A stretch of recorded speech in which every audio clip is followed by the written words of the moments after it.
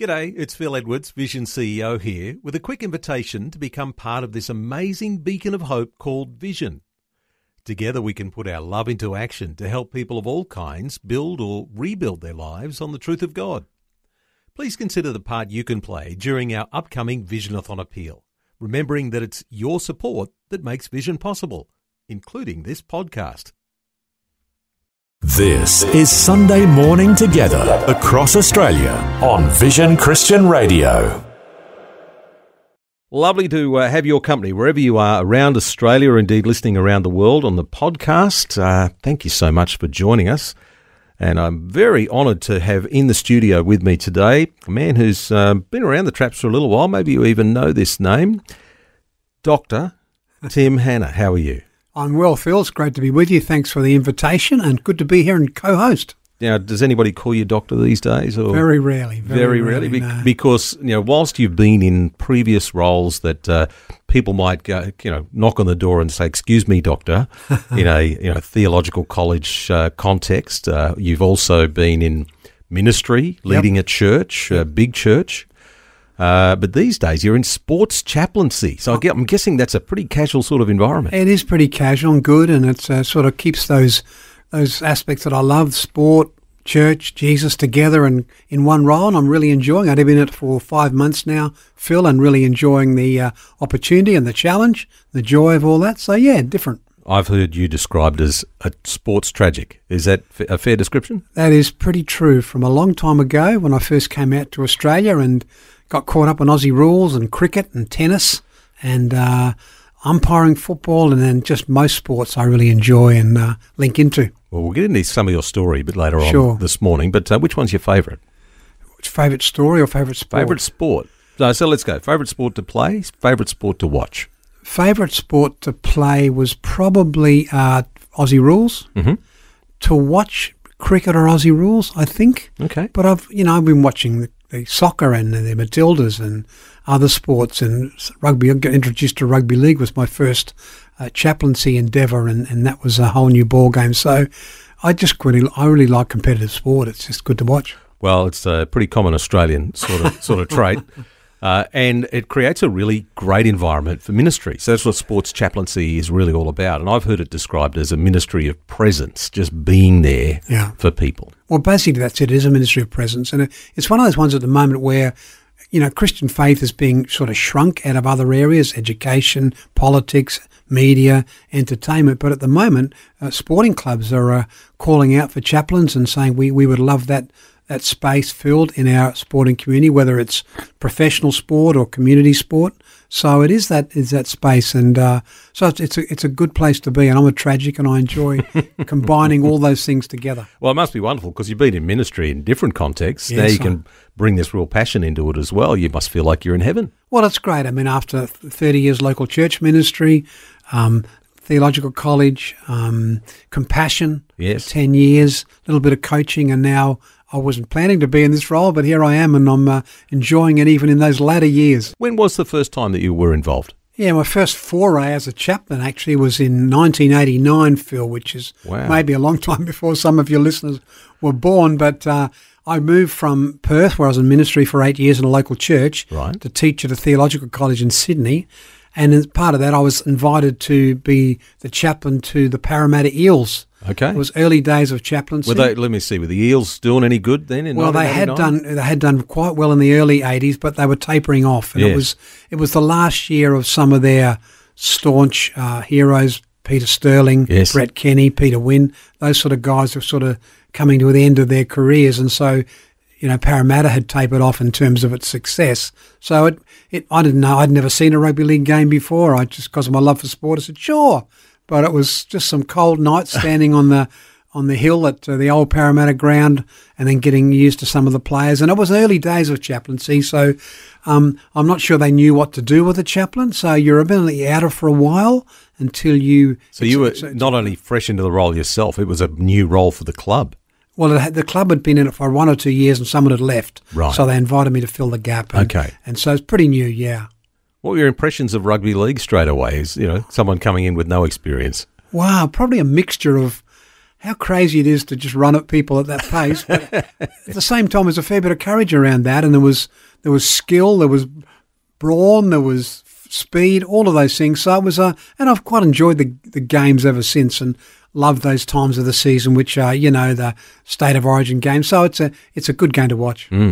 Without naming names or any situations, do you remember, were there times where you just felt like, yes, this is now starting to work? Because I can imagine there was a time it took for people to trust you, to get to know you, for you to get to know them, and then at some point something happens and someone comes along and says, "Hey, chappie, can I talk to you about X?" Yeah, well, it's interesting you asked, because one of the things that made a big difference was one of those senior players who were retiring was in hospital with a knee injury. Right. And I went to visit him, and he'd seen me on the hill, not had much to do with me because it's fairly old school. What do you want a chaplain around a sporting club for? So he'd seen me, and then all of a sudden I'm in his hospital room, and that changed things, because it gave you a little bit of credibility that we're here not just for to be pretty on a hill, but to actually help someone along. So that was a good change. Yeah, no, that's good. I'm sure there's been plenty of opportunities since. And here you are now leading Sports Chaplaincy Australia. So just in a nutshell, what are you trying to do in your role now, and what is Sports Chaplaincy Australia's goal? Yeah, we want to see as many chaplains as possible in sporting communities. That could be professional sports, like the Eels or the Lions or any other club around Australia in that professional scene, and local community sports. So we want to work alongside the local church and say, can we train a couple of people in your church, and then they become part of your missional community and working in the local local community in a particularly sporting event. So we'll train, and they're there as a presence. You mentioned that before, presence, but also as in terms of incident response. If anything happens in a local club, where the chaplain can really be at the forefront of care and concern. Yeah, that's often the case, isn't it? Yeah. There's some tragedy or in a family or otherwise, or even someone's in hospital because they busted their leg or whatever it might be. Yeah. That's wonderful. You're looking for chaplains at the moment? So we are. If that's resonating with someone right now, they go to the website, I presume? Sure, website sportschaplaincy.com and sportsaustralia.com, and you can find it there. But we are, at the moment, there's a demand outstrips supply. It's fascinating, because there's a lot of clubs who would say if we had someone trained, we would put them in at the moment. We have at the moment just over 500 chaplains around the sports in Australia. Oh, that's pretty big. And we'd love to, but I think there's something over 70,000 sporting clubs in Australia. So we're still got a way to go. Yeah. Got a way to go. Yeah, very good. So that's good. Well, my guest and co-host today is Tim Hanna. We could call him doctor, pastor, reverend, all sorts of things. Just don't call him late for lunch. No, that's right. But you're going to lead us in communion very shortly. So I am. How do we best prepare our hearts toward communion? Look, communion is one of those times where sometimes we rush it to get through, maybe in a service, but we sometimes just need to calm ourselves and pause and take a good breath and say, this is a time where actually I'm at communing. I'm communing with God and His love, His faith, His forgiveness, His truth. So I'd say that's part of it. Just make sure that we commune. Sunday morning together across Australia on Vision Christian Radio. Thanks, Phil. And it's always good to take communion. It's always good to lead communion. So let's just share that maybe in a time of more rest and breathing out, I guess, to prepare ourselves for that. Sometimes I think communion loses its oomph, loses its life. It becomes a ritual we do, or part of a practice, or part of a liturgy.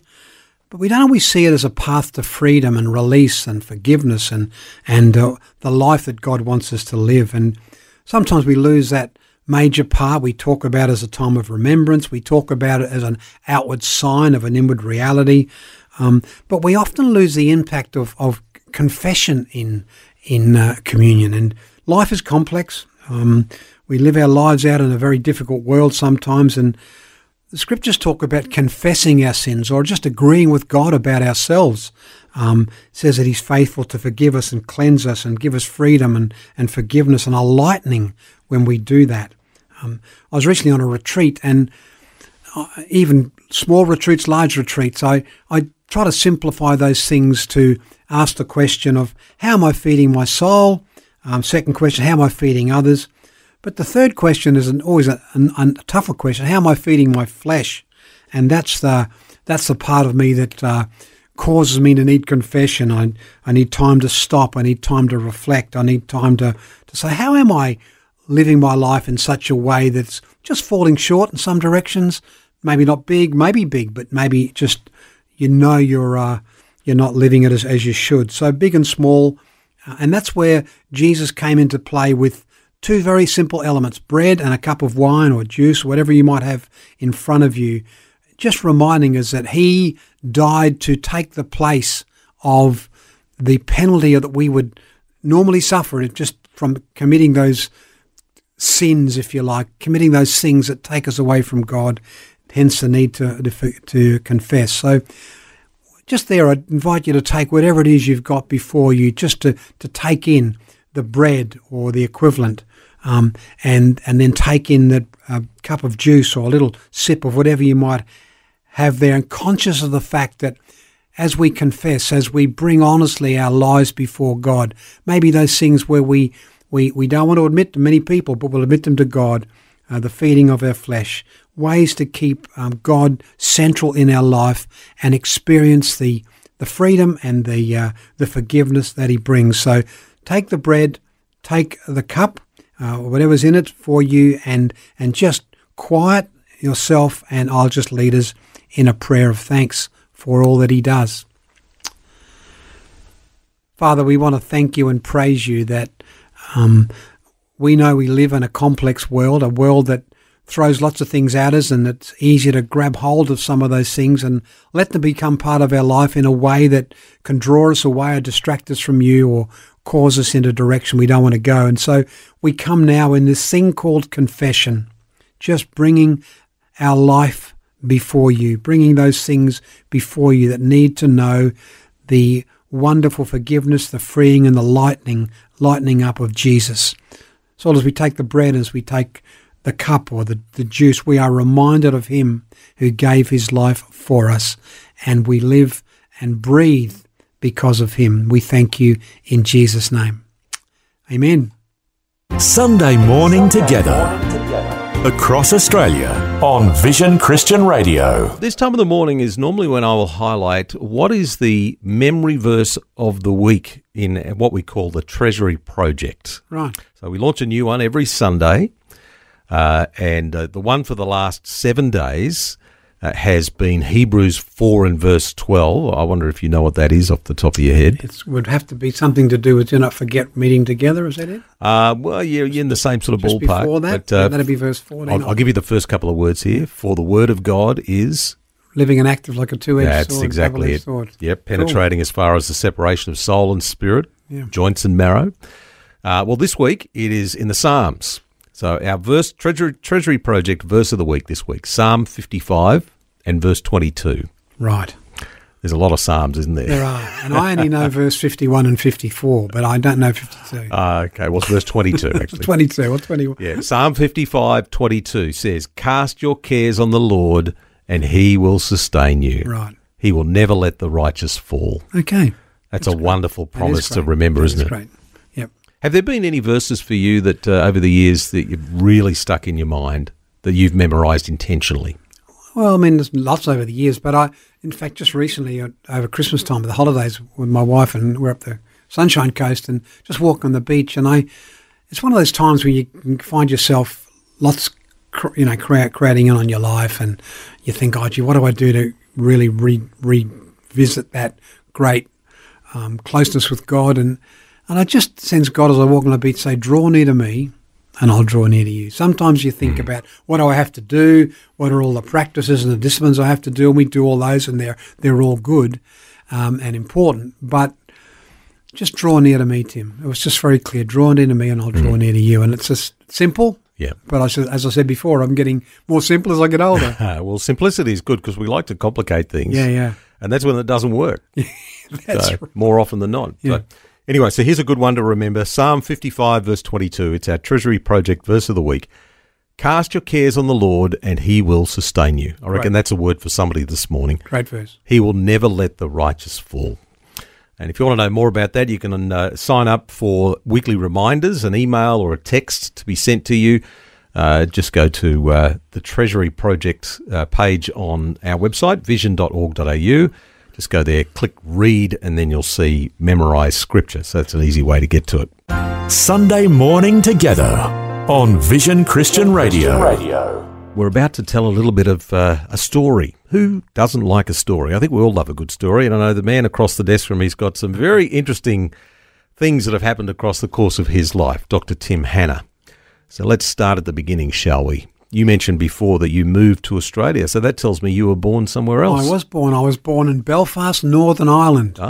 Came out with my family as a migrant when I was 9 years of age. Right. Moved to Adelaide, and came out...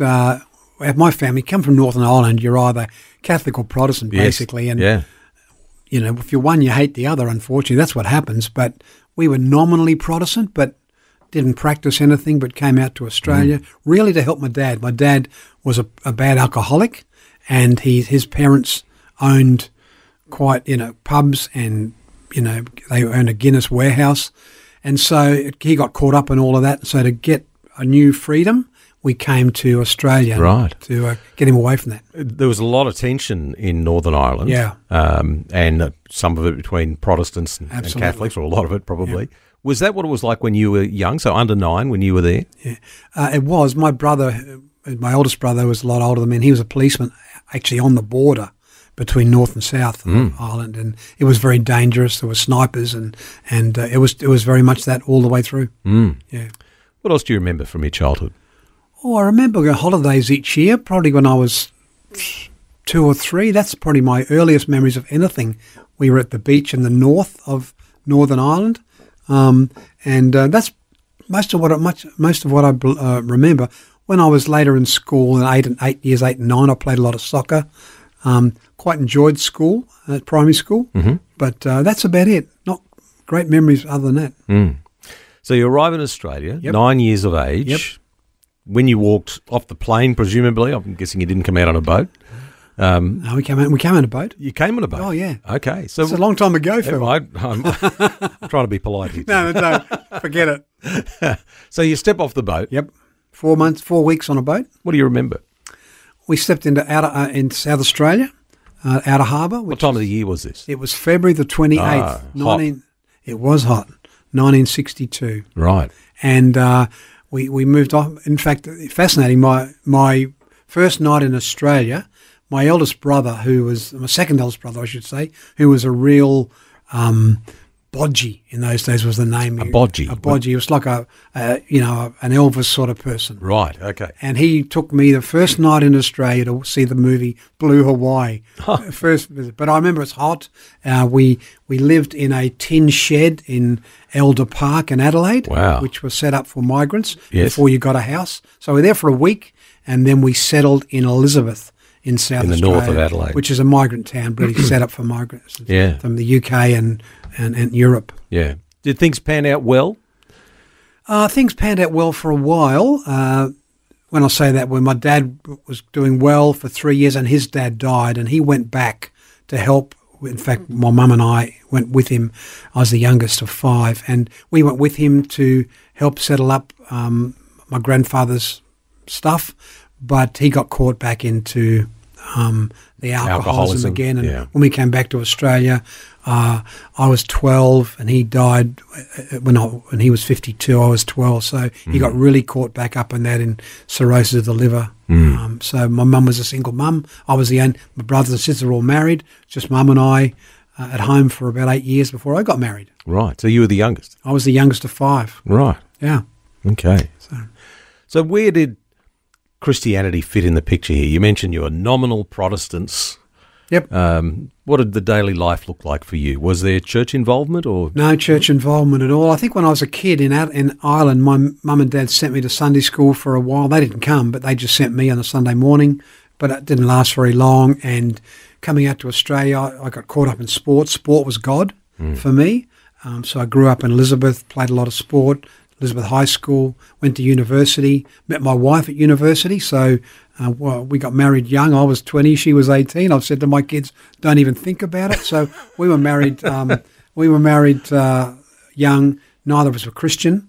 But then 2 years later, it was probably 18 months after that, my wife said to me, there's got to be something more to life than this. She was searching. Yeah. She'd come from a broken home, and she was searching. And when you say must be something more to life than this, and you realise you were the this, so it was a bit hard to take, you know. So you know, there's got to be more to life than you. That's right.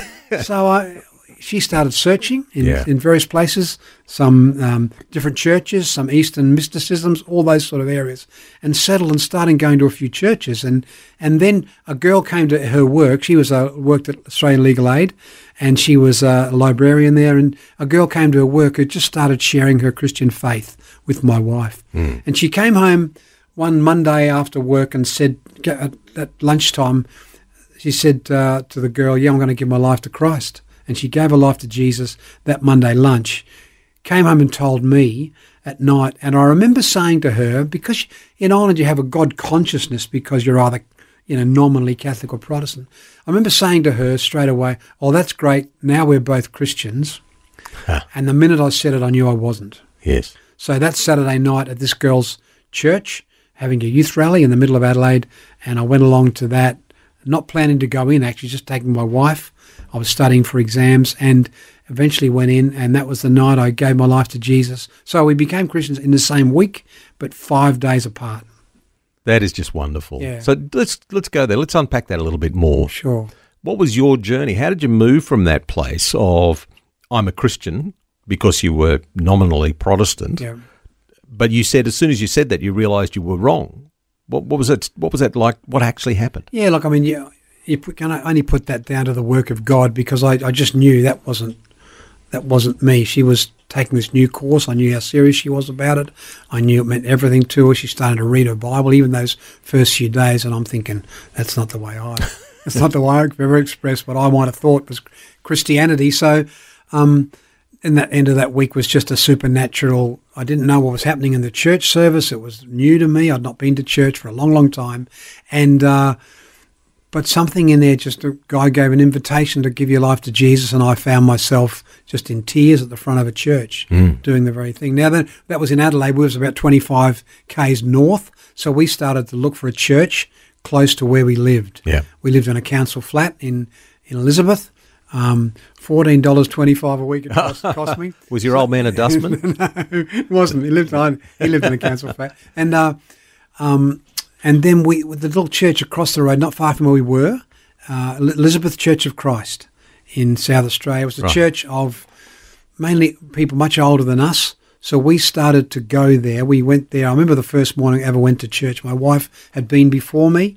And then I went one morning and I rolled up in a pair of stubbies and a bricky singlet and a pair of thongs. I bet you didn't blend in at all. And I didn't. And I said to my wife, "This is it. And if I go and if anyone says anything about the way I'm dressed, I'll never go back." And they just loved us and cared for us and nurtured us in that place. It was just magnificent. So good. Yeah. So good. Yeah.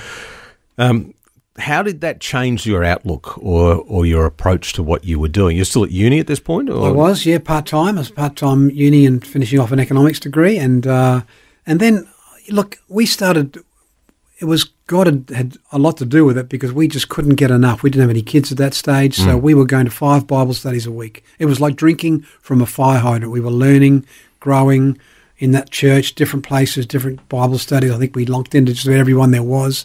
We learnt, we grew. And so probably that first 2 years, we grew more in those 2 years, and maybe it's wise to grow, but anyway, that was us. And then I went to theological college. We had a guy come and speak at our church, who was the principal of the Church of Christ College, and said, "You ought to think about training for ministry," which was the last thing in my mind. But however, I went to Bible college in Melbourne, Church of Christ College in Melbourne, after 2 years as a Christian. So it was still a learning curve.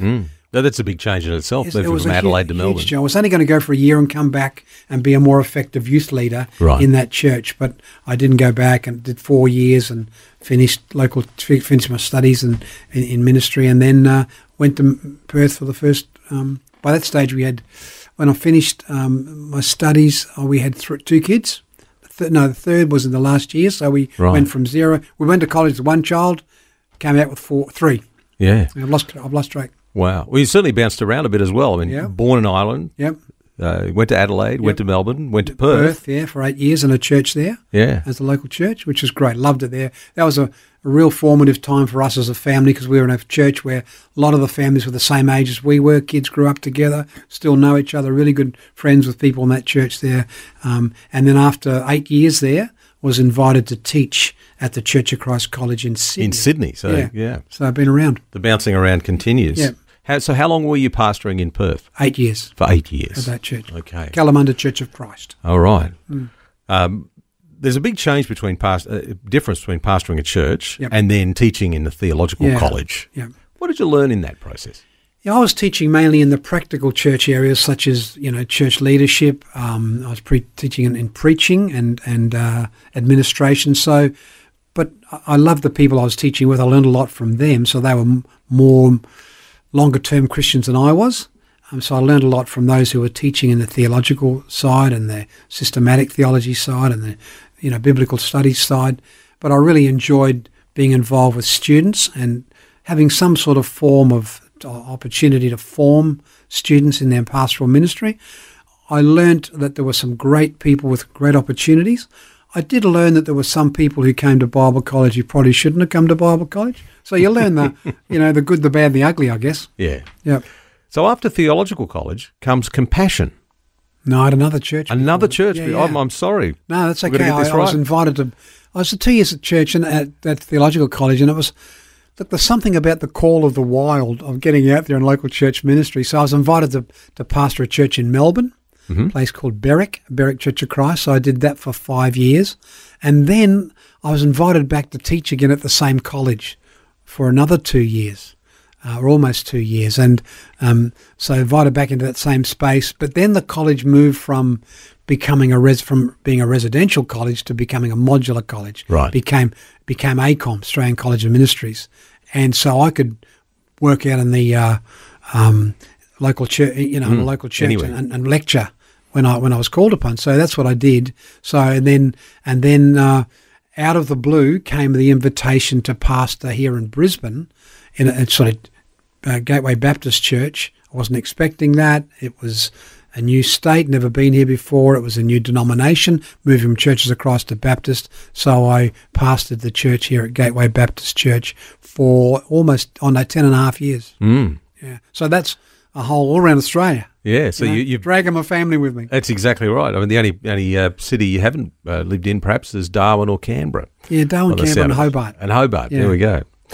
So pastoring a church again, yes, but then comes compassion. That is a bit of a gear change. So for those who don't know, compassion work all around the world in some pretty needy places, in partnership with the local church, probably best known for child sponsorship. Yep. So those first few days when you were there, or in fact probably even the first few years when you were there, how did you feel? Did you feel a bit out of your depth? Well, it's interesting. I left Gateway not because or any other reason. We just felt a little restless. We felt God was about to change something in our lives, and so we said to the church, "Look, we will move on at the end of the term." It was the end of a second 5-year term, so we moved on. It was the first time ever I've left anywhere without knowing where I was going, and it was both scary and exciting at the same time. And in that space of time between when I told the church and when I actually left was 6 months. And that's when Compassion came along and said, would you do a role within Compassion? It wasn't the CEO role. It was National Church Director. I was living in Brisbane. Headquarters were in Newcastle. I'd go down there once a month and on the leadership team, but that became difficult. So I did that for 1.5 years, Phil, and then it just became difficult. I was on the leadership team, but in and out. And so I left for a year. And then in that year, the CEO resigned and people I knew there, the executive team said, have you thought of maybe applying for this role? And I thought, no, I hadn't. But I did and, became the CEO. I think the thing I love about Compassion was the combination of the gospel, the church and the poor, all in one role. And to see that lived out around the world, those were 10 fantastic years of my life. We loved them.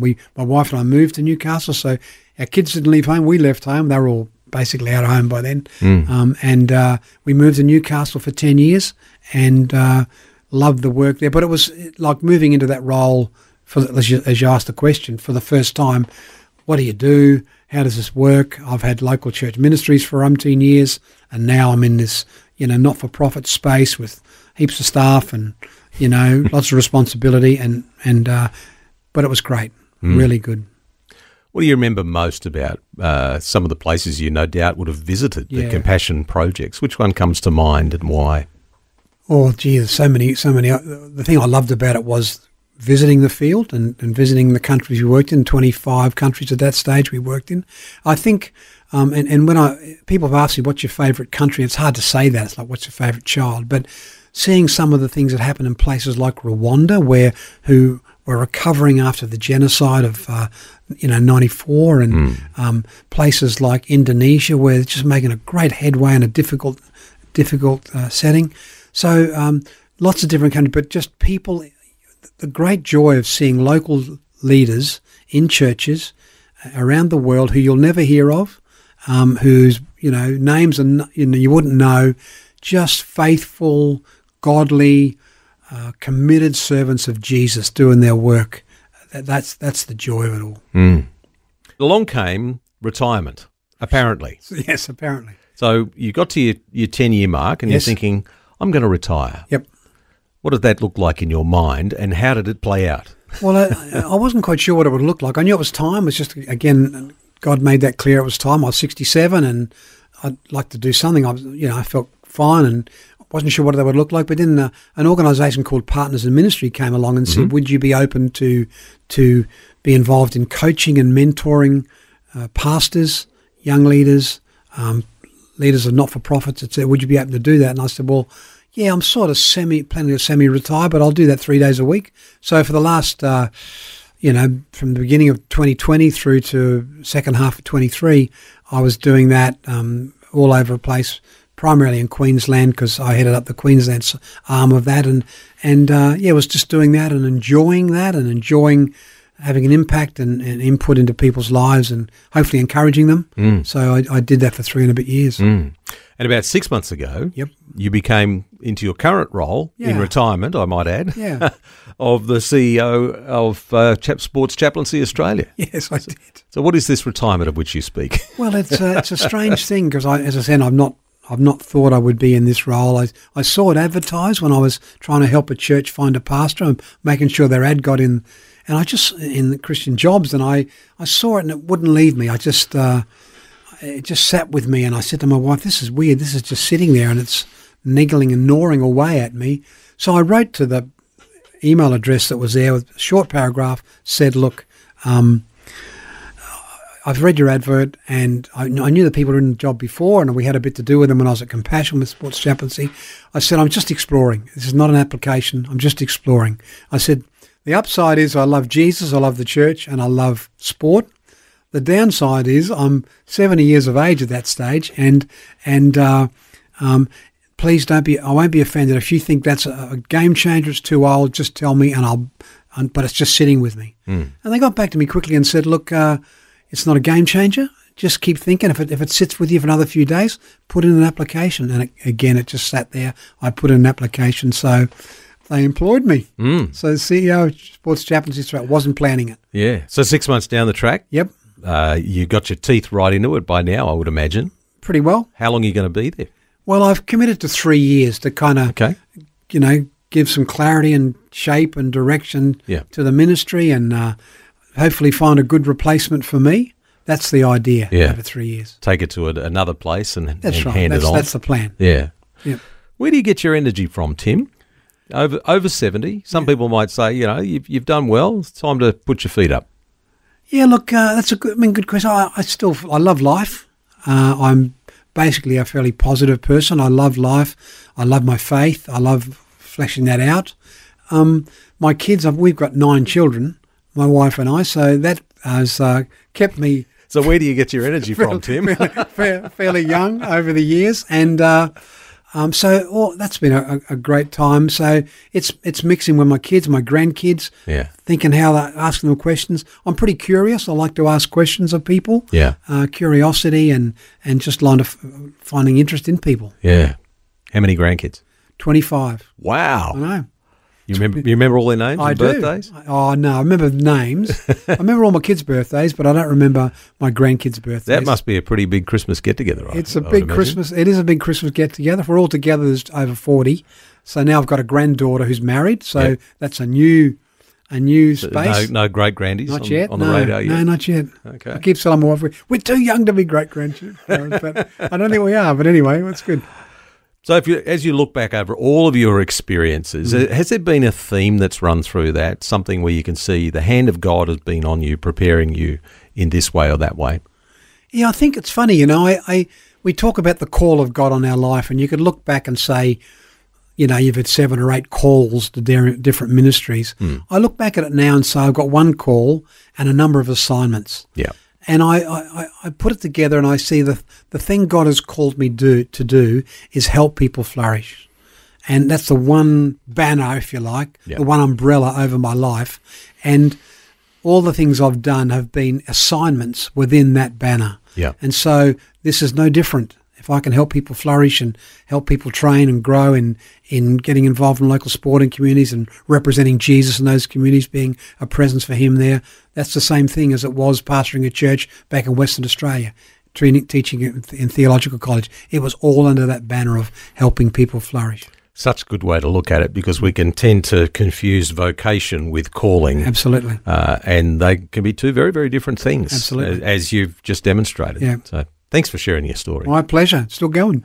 You get to share a little bit more in just a moment, very soon. The best 5-minute sermon we'll hear today. So no pressure. It's coming from you. It's got to be 5 minutes. It's got to be good. So I heard the trying to get someone to speak in 5 minutes is a tough gig, but we'll do our best. We've got a trap door, if you go over time. Okay. What are you talking about? I'm talking about prayer, actually. Okay. You learn a lot about someone by the prayers they pray, and I want to look at one particular prayer today that Paul prays, and it's prayer's always a learning game. I don't think you ever become an expert, so it's just one thing I'm fascinated by.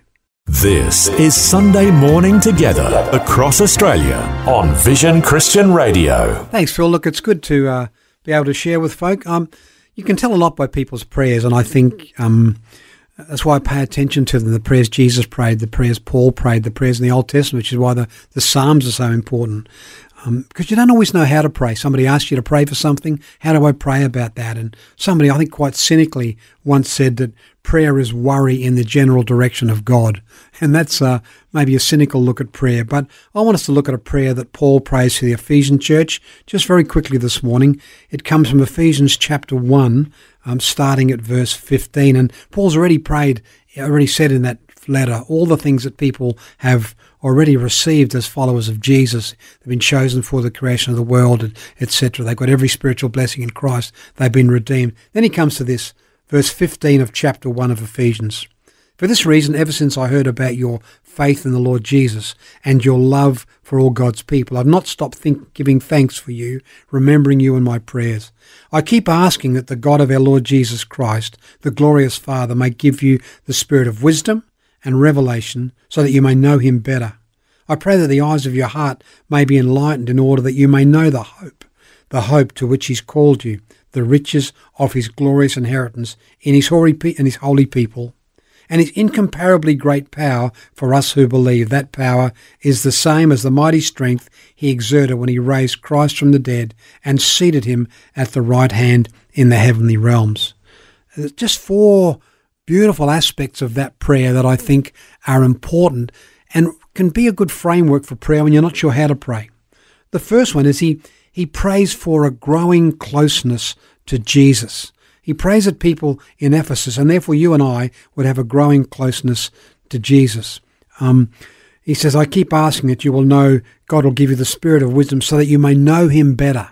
It's not knowing about him, but it's knowing him better through wisdom and revelation, the revelation of what God says in his word, the revelation of how he speaks to us, a revelation of other people, but also from wisdom, those things that we know ourselves because God has given us his spirit to dwell within us. So he prays for a growing closeness to Jesus. He prays, secondly, that people would live with an unshakable hope. I pray that the eyes of your heart will be enlightened, that you may know the hope to which he's called you. And hope today is in a short supply. It's missing a lot in our society. It's not wishful thinking. It's not optimism. They're all good things, supposedly, but it's a certainty. It's because of the certainty of the future. How does that play out in my here and now? That's the hope that you have. And Paul reminds we've got two sets of eyes. He said, I pray that the eyes of your heart will be open to see the hope, because the eyes of your head don't always see it. You read newspapers, you watch news, and you see visions of conflict and war and crime and danger. The eyes of your head don't always see hope. They see disappointment. They see despair. That's why he says, I pray that the eyes of your heart will see the hope. And he prays that they will get it. And Paul says in another place, he says, the reason we face tribulation is so that tribulation builds perseverance, which builds character, which builds hope. And then he says, and hope will not disappoint you. And the opposite of hope is not just always despair. It could be disappointment. So he says, make sure we don't just look at the world through the eyes of our head, but we look at the eyes of our heart, what God is doing within us. He says, thirdly, that you will know the riches of belonging. I pray the eyes of your heart may be opened, that you may know the hope to which he's called you, the riches of his glorious inheritance in his holy people. There's a richness in belonging to God's community. There's a richness in belonging to God's church. There's a richness about that. It's the churches and God's people are not perfect. They're not ideal in all ways. So it's easy to judge, but there's a richness in being part of that. And sometimes we lose that richness because we have ideals of what that should be like. Dietrich Bonhoeffer, in his book Life Together, said, those who love their dream of a Christian community more than the Christian community itself become destroyers of that Christian community, even though their personal intentions may be honest, earnest, and sacrificial. So it's when we have an ideal of what church should be or what life together should be, and we love that ideal more than the people who are in our sphere, in our realm, that can be destructive when it's falling in love for the ideal more than the people who are part of that. So there's a richness in belonging to people. That does mean people who maybe naturally get on your nerves. It does mean people who don't, spot every, dot every theological I and theological T the same as you do. It does mean that. There's a richness in that. And finally, he says in prayer, trust in the power of God in your life. You have living within you the same power that took Jesus from the grave to heaven. You have the same power in you by God's Spirit. So what a great prayer. If I could simply put that, he prays that their lives would be nearing to Jesus, would be hoping in Jesus, would be belonging to Jesus and his people, and trusting in the power of God in his life. And I trust that that's a helpful encouragement to you. Can we just pray together? Father, we thank you so much that we can look at the prayers of biblical writers and then come to you in prayer ourselves. And Lord, I pray that we will take for ourselves that really important aspect of knowing Jesus better, not just knowing about him, but knowing him, to live with an unshakable hope, to look with the eyes of our heart, that we will really be part of God's people and recognize the richness in that, and that we will live trusting in the power of God in our lives day by day. Thank you. In Jesus' name. Amen. Sunday morning together on Vision Christian Radio. Phil is my name, and the other voice you can hear here is Dr. Tim Hanna, my guest and co-host today. Thanks so much for sharing that wonderful message. It's a joy. About prayer this morning. Yeah, good. Prayer is an interesting thing. It can be as simple as, and I think most of us intuitively know how to pray when we're in trouble. Like, God, I need help, And sometimes we pray some rash things of, God, if you get me out of this, I will fill in the blank. But how do we build a lifestyle of prayer, Tim? Because the scriptures tell us that we should pray with all kinds of prayer at all times. Without ceasing. Yeah. Look, I think it's a communication thing. It's trusting. It's not all just us talking. It's listening as well. Eugene Peterson said that prayer is simple. There are two main prayers, very simple: help and thanks. He said they're the two main aspects of prayer. Yeah. And I think it's just doing it. It's just speaking like you would speak to somebody who was really close by, the circumstances you're going, or if you're not sure how to pray, just say that. I think it's sometimes we get caught up in the Just be honest. Say, God, I don't know how to pray. Sometimes I think it's Please help me. That's as simple as anything. We get caught up in the language. We feel we've got to pray a certain way or with certain language, but you don't. You just, to be honest with God, talk, converse, and listen. What's something that's been most helpful for you over the years to build the discipline of prayer? Yeah, look, again, you're learning all the time. I'm learning all the time. And again, looking at some of the prayers of Scripture has been helpful. For example, one of the things that's been really helpful to me is looking at the prayer of Jesus when in the Garden of Gethsemane. And it's helped me frame prayers simply. Like, what is his... so he starts off by, I'm overwhelmed to death. So I would say start with where you're at. Start with the emotions. He's been really honest, isn't he? Start with the emotions you have, and then he goes with his desires. He gives his desires. God, it would be my desire that this cup would pass me by. And then thirdly says it's yielding. It's just surrender, but your will. And I think for me that's been really helpful. So it's not wrong to tell God exactly how you feel. Read the Psalms. It's not wrong to tell him what your dreams and desires are. I'd love this to happen. God, you know that. But at the end of the day, it's up to you. We see that same pattern in the Psalms. A lot of David's prayers there. Absolutely.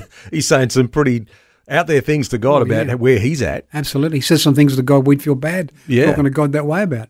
That's really helpful, Tim. Thank you so much. No. Sunday morning together across Australia on Vision Christian Radio. My guest and co-host, Dr. Tim Hanna, who is the CEO of Sports Chaplaincy Australia these days. I wonder if you might be able to lead us in a prayer for our nation today. It's what I will normally ask my guest to do at this time. And I'm always curious to know what the answer to this question is. How should we be praying for our nation? Because there's lots of ways that we can approach that. Look, it's a great question. We should be praying for our country individually and in churches probably more than we do, to be very honest, because there's lots of people make decisions on our behalf. There's people who are deciding things and, making choices that impact the whole of the nation or parts of the nation.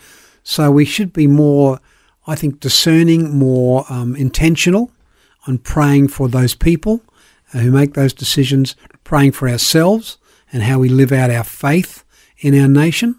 So it's being intentional.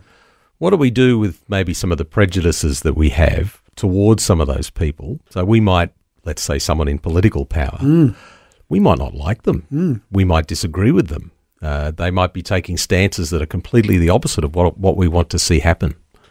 What do we do with that? Look, I think we are drawn back to prayer for those people, because you're right, that people make some decisions that we think are not healthy, maybe not godly, maybe not good for the nation, maybe self-serving.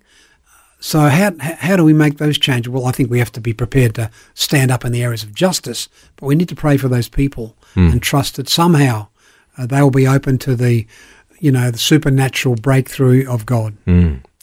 And with everyone that we pray for, every situation, remember, every single person is made in the image of God. Absolutely. We just not all necessarily have that awareness yet. Not yet. So there's a good thing to Keep pray praying. as well. Absolutely. Yeah. So can you lead us in a prayer? Love to. Thanks, Will. Our God, we thank you so much that you are a sovereign God. You love people and you love our nation of Australia. We thank you for it. We pray for those, Lord God, in leadership in our nation. Lord, sometimes decisions get made that we love. Sometimes decisions get made that we don't love and we think you mightn't love either. But we thank you that we can pray. And Lord, we pray for wisdom. We pray for surprising breakthroughs that only you can do in those leading our nation and making decisions. Father, we pray for a commitment of ourselves to support and to pray for those in leadership, for those around about us, those that we mightn't like even. We pray that we will be faithful to you in our prayers for them. So, Lord, we thank you for this nation. We pray that we will see more and more people turn to Jesus and show their love and their grace for him. In Jesus' name, amen. Amen. Amen. Well, it's been wonderful to spend time with you today, Tim. It's been a joy, Phil. Thank you for the opportunity, and to be here co-hosting with you and with your listeners. I just really enjoyed it. Well, it's been fantastic, and I just pray that many opportunities will open up, not only for you, but everyone involved in sports chaplaincy. Absolutely. And you are looking for more chaplains at the moment. I think it's a wonderful opportunity. If there's people here thinking sport and ministry together, is that possible? Well, here's your opportunity. It isn't it? Looking for churches and chaplains and churches to get on board and see it as part of their community outreach. So just search for Sports Chaplaincy Australia. You'll find the website easy enough. Absolutely. And make contact with Tim and the team. And if you had the choice that you could play any sport for, I don't know, the rest of your life, Tim, only one, what would it be? Look, I would like to win Wimbledon. Well, wouldn't we all? I think I'm a little old, but I who knows? Every now and again you have this dream, I'll be standing court Wimbledon. Well, you never know. No, you never. Well, I do know, but you never know. You're right. Doubles. Good on you, Tim. Thanks so much. Thanks, Phil. Appreciate it. Thanks for taking time to listen to this audio on demand from Vision Christian Media. To find out more about us, go to vision.org.au.